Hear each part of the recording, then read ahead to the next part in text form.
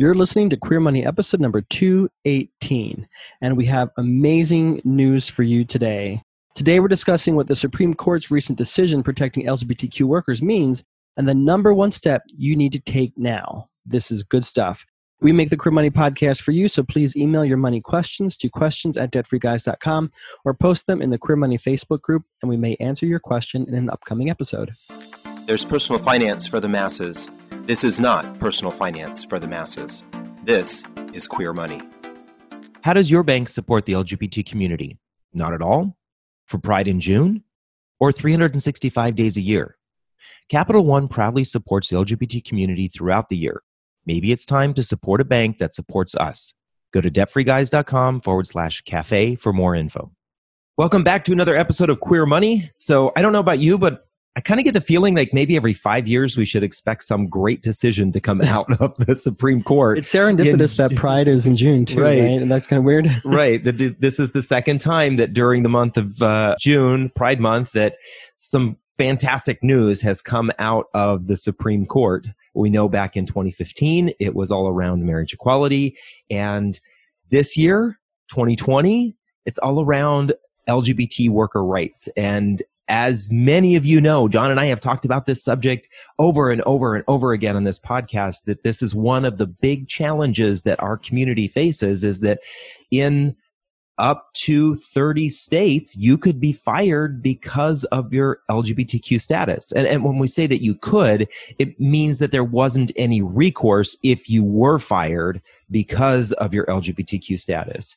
Obviously, that decision is going to have an impact on not only us, but employers and the way that employers and employees interact, especially towards LGBTQ folks. I can see a challenge for us already. We're going to have to start figuring out how to use past tense words when we talk about workplace discrimination. Right. So yeah, to be true, up to 30 states up until June 15, 2020 now, LGBTQ people could be terminated without recourse. And this mostly fell along party lines at the state level. Red states treated LGBTQ employees one way, blue states treated LGBTQ employees another way. There were some exceptions with Wisconsin and Utah, but by and large, this change, as the Williams Institute reported, will have a positive effect on up to at least 4 million individuals. And that's great because, having always being in fear of losing your job kind of makes it hard to climb the corporate ladder. It kind of makes it a little bit more challenging to achieve financial security. It kind of makes it hard to live your best life if you're always in fear of what's going to happen to you, or if you're going to lose what thread of financial security you may have had. So this is great news. And, when we talk about these situations where people were terminated because of their LGBTQ status, while we definitely know of stories of people who were overtly and outrightly terminated simply because they were gay, lesbian, trans, and whatnot, but very often situations were included where people were sort of passively terminated. You just stopped getting promotions after they found out you were LGBTQ, or you stopped getting included into projects and meetings so you didn't have the opportunity to perform at your best, or they just kind of created a hostile working environment so that you wanted to leave. And unfortunately, up until this last month, your only recourse in many states was simply to leave and to not fight a battle. But now we have that legal recourse, and that's great. Security, personal and financial. Yeah, I think that you hit it on the head there. The burden of fear is going to start to shift, right? The burden of fear for LGBTQ folks, many of them, the fear was I going to get outed, and how would that affect my job?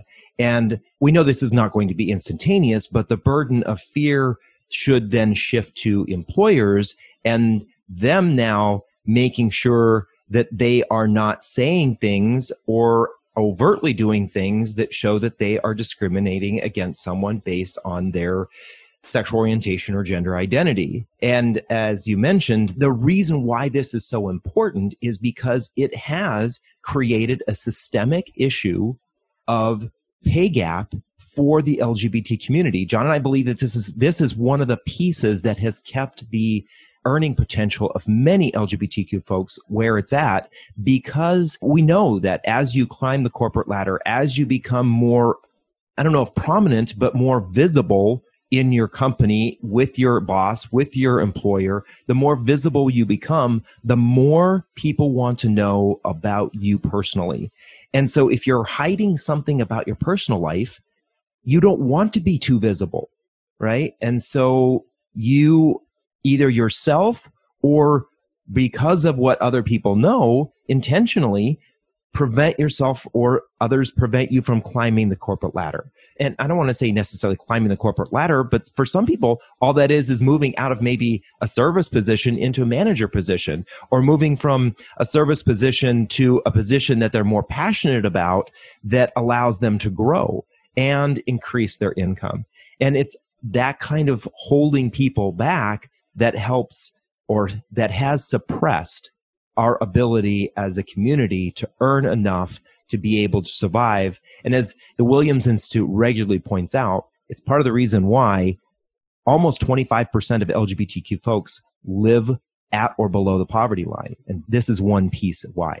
Yeah, this is, and it's to be clear that this is just one piece, and we definitely don't think that the results, we'll start to see positive results overnight, but this is a major stepping stone in helping us get to equality, all of us having the opportunity to achieve financial security. So it's a major step, and it's an opportunity for our community to take advantage of it. So I think, we kind of discussed, what life was like prior to June 2020. I think what it would help if we maybe got a little bit crystal clear on what exactly the Supreme Court decision says.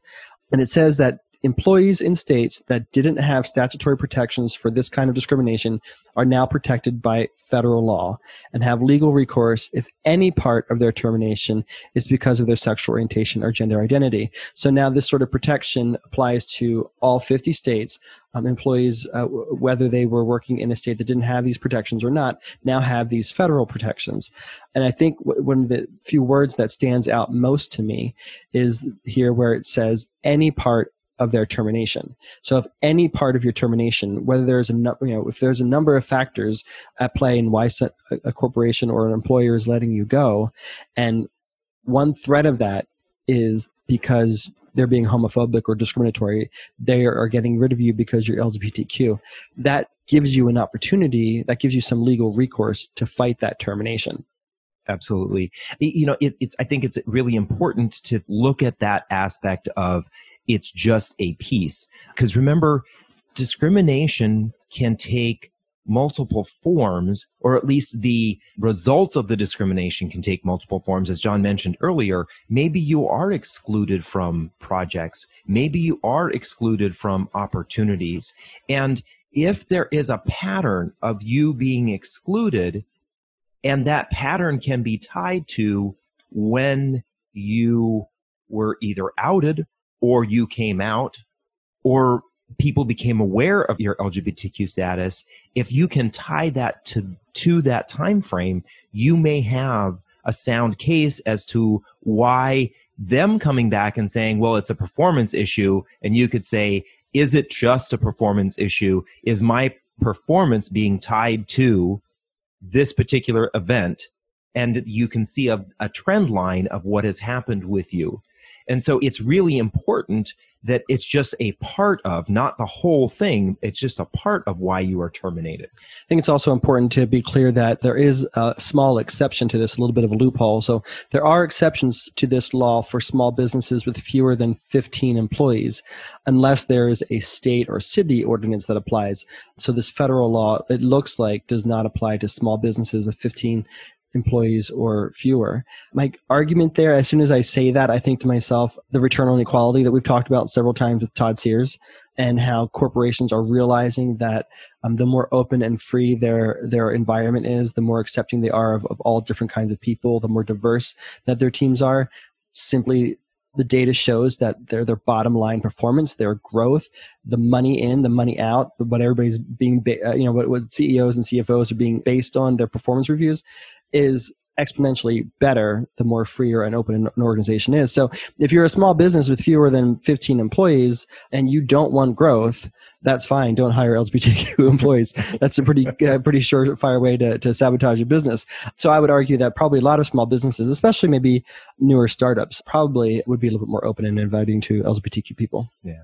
I will say that probably if you're employed at a company that has fewer than 15 employees, there is already an atmosphere of wanting to know about what goes on in your social life, what your life is like outside, which obviously, depending on where you live and the environment of that company, you still have to take that into consideration. You may not be coming out and you may not want to come out. The important thing there is to remember that there are still state and city ordinances that may protect you. So we know that that's the case in a lot of cities. And actually, I think it's HRC has an index for cities that have those kinds of ordinances. I'm forgetting what that index is right now. We'll link it up in the show notes. But you can then go back and look, does my city, does my state already have that kind of ordinance? You may then be protected even if you're at a company that has 15 employees or less than 15 employees, I guess it is. Yeah, and some of those cities and towns that have ordinances are actually in red states. So you might have some protections depending. So it's important to understand the laws where you live, but on a federal level, you have some additional protections now. And so now we've told you what we think. What do you think? This podcast is sponsored by Capital One. Capital One is redesigning the banking experience by offering simple, straightforward, and seamless ways for you to bank from almost anywhere. So banking fits into your life, not the other way around. Hi, this is Manny Cosme with the Equality Chamber of Commerce, DC metro area. If you're a small business or nonprofit, check out our monthly networking event and, of course, our annual mega networking event to grow your business. Check us out at www.eccdc.biz. See you soon. So we asked the question in the Queer Money Facebook group a couple days ago, how do you think the Supreme Court's recent ruling protecting LGBTQ workers will help the queer community thrive? Because we're all about helping our community thrive personally, professionally, financially. That's what we're seeking for, right? Everybody having the opportunity to live their best life. 26 individuals said it helps, but we have much more work to do. And as David and I were alluding, we definitely agree. This is one major step, but we have a lot more steps ahead of us and a lot more work to do. 6 people said this is huge. And simultaneously, David and I agree with that. This is huge. We have much more work to do, but it's also very huge. We're making we're talking about that slow arc towards progress, that slow arc towards equality. And as much as the challenges that we've had over the last couple of years, I think we need to relish the reasons to celebrate. And this is definitely a reason to celebrate. And then 2 people said it's a small but good step. And another 2 people said, let's wait and see what happens. Let's see how this plays out. And considering our current leadership, it probably makes sense why you might want to just see how this plays out. Exactly. But I think the other thing about let's wait and see how this plays out is important because many of us know that the passage of a law or this being written into law in this country based on precedents being set here at the Supreme Court doesn't end workplace discrimination, right? No. We know this still exists. We know it exists based on gender and based on race. And those have been part of the law for a long time, right? So we know that this is starting to set the precedence of these kinds of cases now can be brought into federal court. So one of the things that's important to remember in this is that there won't be an about face. All of a sudden, your employer isn't going to all be welcoming of you. Their mentality, their frame of mind most likely hasn't changed. There is most likely still some form of discrimination or homophobia happening in the workplace. And so it's important for you, if you are in an environment like that, to make sure you're taking certain steps to protect yourself. Exactly. And so that kind of leads us to our single recommendation for this podcast. And I'll argue that this is, having worked a W-2 job and worked for several employers before, we both wholeheartedly agree to this. And we've been doing it. We did it for much of our tenure working for somebody else. And that is to document. You just want to document everything that you can, if for no other reason than it helps you when it's time to do your annual performance reviews. But what you want to do is every email that you get that gives a positive review, whether, no matter how small or big it is, archive that somewhere. Anytime you get a good performance review, however that's documented, make sure you get a copy of that and save that for yourself. Every time somebody gives you positive feedback verbally, jot that down in a notebook or a Word doc or a Google doc or whatever works for you, and keep track of everything and document, because as I learned from personal experience, you can have a stellar career and things going amazing, and you've rarely received any negative feedback. And then all of a sudden, the wrong instance can happen. You work for the wrong employer, you have the wrong boss, team shifts, whatever. And all of a sudden, you become the worst employee ever. And it's just contrary to anything that you've ever experienced, and actually contrary to what you're experiencing at that time, other than maybe from one or two individuals. And the more documentation you have, the better for yourself. And that equally applies if you think that you're being terminated or discriminated against in the workplace because of your LGBTQ status. The more documentation that you have, if you need to, also document the blatant or unconscious homophobia. Document the bad experiences that you have, the discrimination that you're experiencing, so that you kind of are basically creating a legal brief. Legal brief. That's the word. Creating a legal brief to give to an attorney. If it gets to that point, you can say, hey, here is all the documentation I have. And the more documentation you have, the stronger your argument is to maybe sway the courts or to agree to your perception. Yeah. I think this whole idea of corroborate, getting other people to chime in to whether good things or bad things are happening is really important, because what's going to happen is their attorneys are going to try to paint a really poor picture of you. And if you're the only one with any sort of evidence or experience, and you don't have someone who can corroborate your experience or whether it's good or bad, it's going to become a he said, she said, and that becomes very difficult. And so there's this whole idea of corroboration. So when somebody says something good to you, send them an email and say, thank you, I appreciate that. It was nice for you to say whatever it is to me. And then they may follow up and say, sure, no problem. You have documented proof there that somebody said that to you. Or you're in a situation where someone makes a comment or says something, and if someone else is there with you, follow up with them and just say, did I hear this correctly? Did that person say this? Or I'm not sure how you feel about this. I'm just curious what your thoughts are on what they said. And what you're trying to do is basically build that case, right? You're trying to create the evidence that allows you to then go ahead and move forward, or at least contact an attorney or go through the process to file an incident report that this is what is happening. Yeah. So as we said, the Supreme Court decision isn't going to end workplace discrimination for employees. It's not going to end homophobia, of course. And it's a shame that this is necessary. But as we said, document, and be prepared to protect yourself if you need to. No matter how amicable your environment is today, things can change on a dime. So just protect yourself. And this is regardless, this applies to any reason why you might be wrongfully terminated or your workplace has become a hostile work environment. You want to have this protection for yourself, regardless of your LGBTQ status or not. And then if you think that you have been termed because of your sexual orientation or gender identity, the next step would be then to first call your state agency who is responsible for such complaints. They have different names in each state. So contact the appropriate state agency who receives that complaint. And then if you want to take it to a federal level, if you feel like your case warrants that, specifically call the U.S. Equal Employment Opportunity Commission, and they'll tell you about the next steps of what to do. Yeah.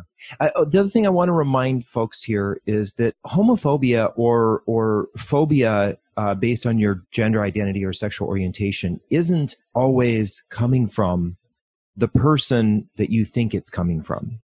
So I want to talk about something called cascading homophobia. This is something John and I have been talking about recently, and we have experienced ourselves.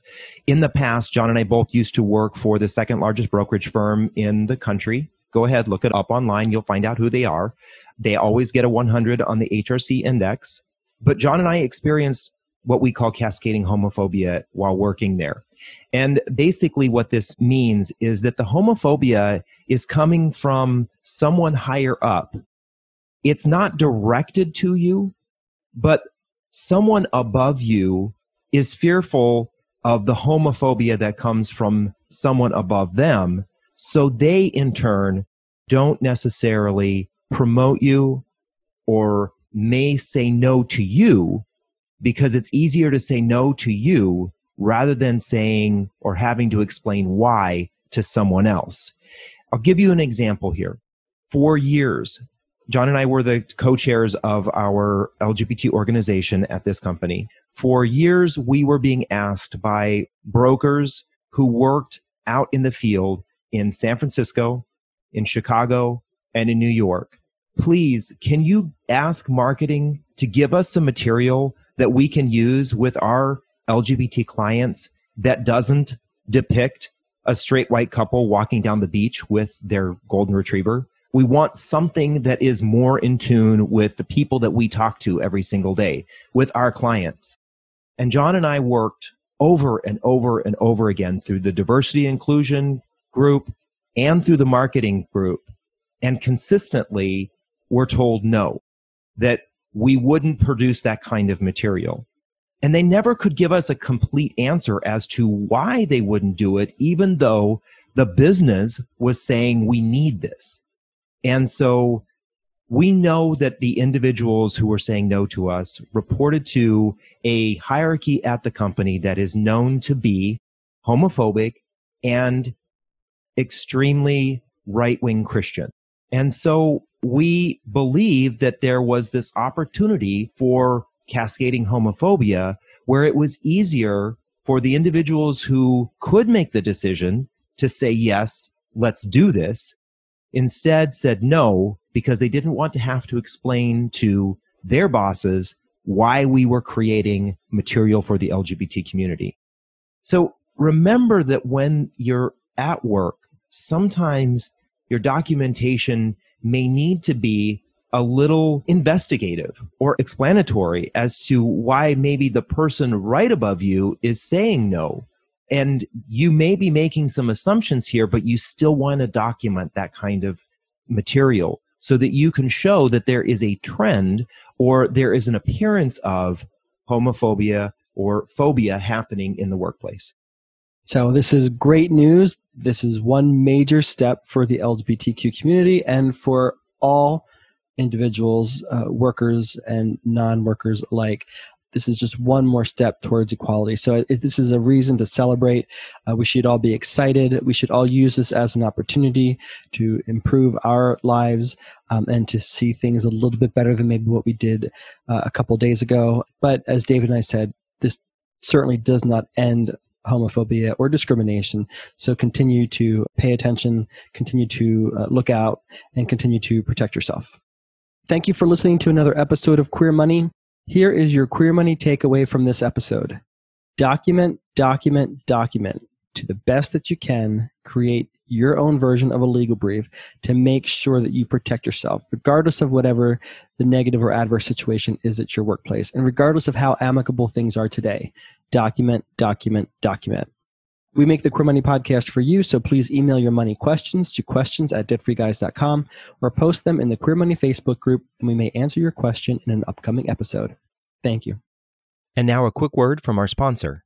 Capital One's checking and savings accounts have no fees and no minimums. And with one of the best saving rates in America, you can rest easy watching your money grow with no fees to bring you down. You can open an account in about 5 minutes, which means you are only about 5 minutes away from getting your savings to grow with one of the nation's best rates.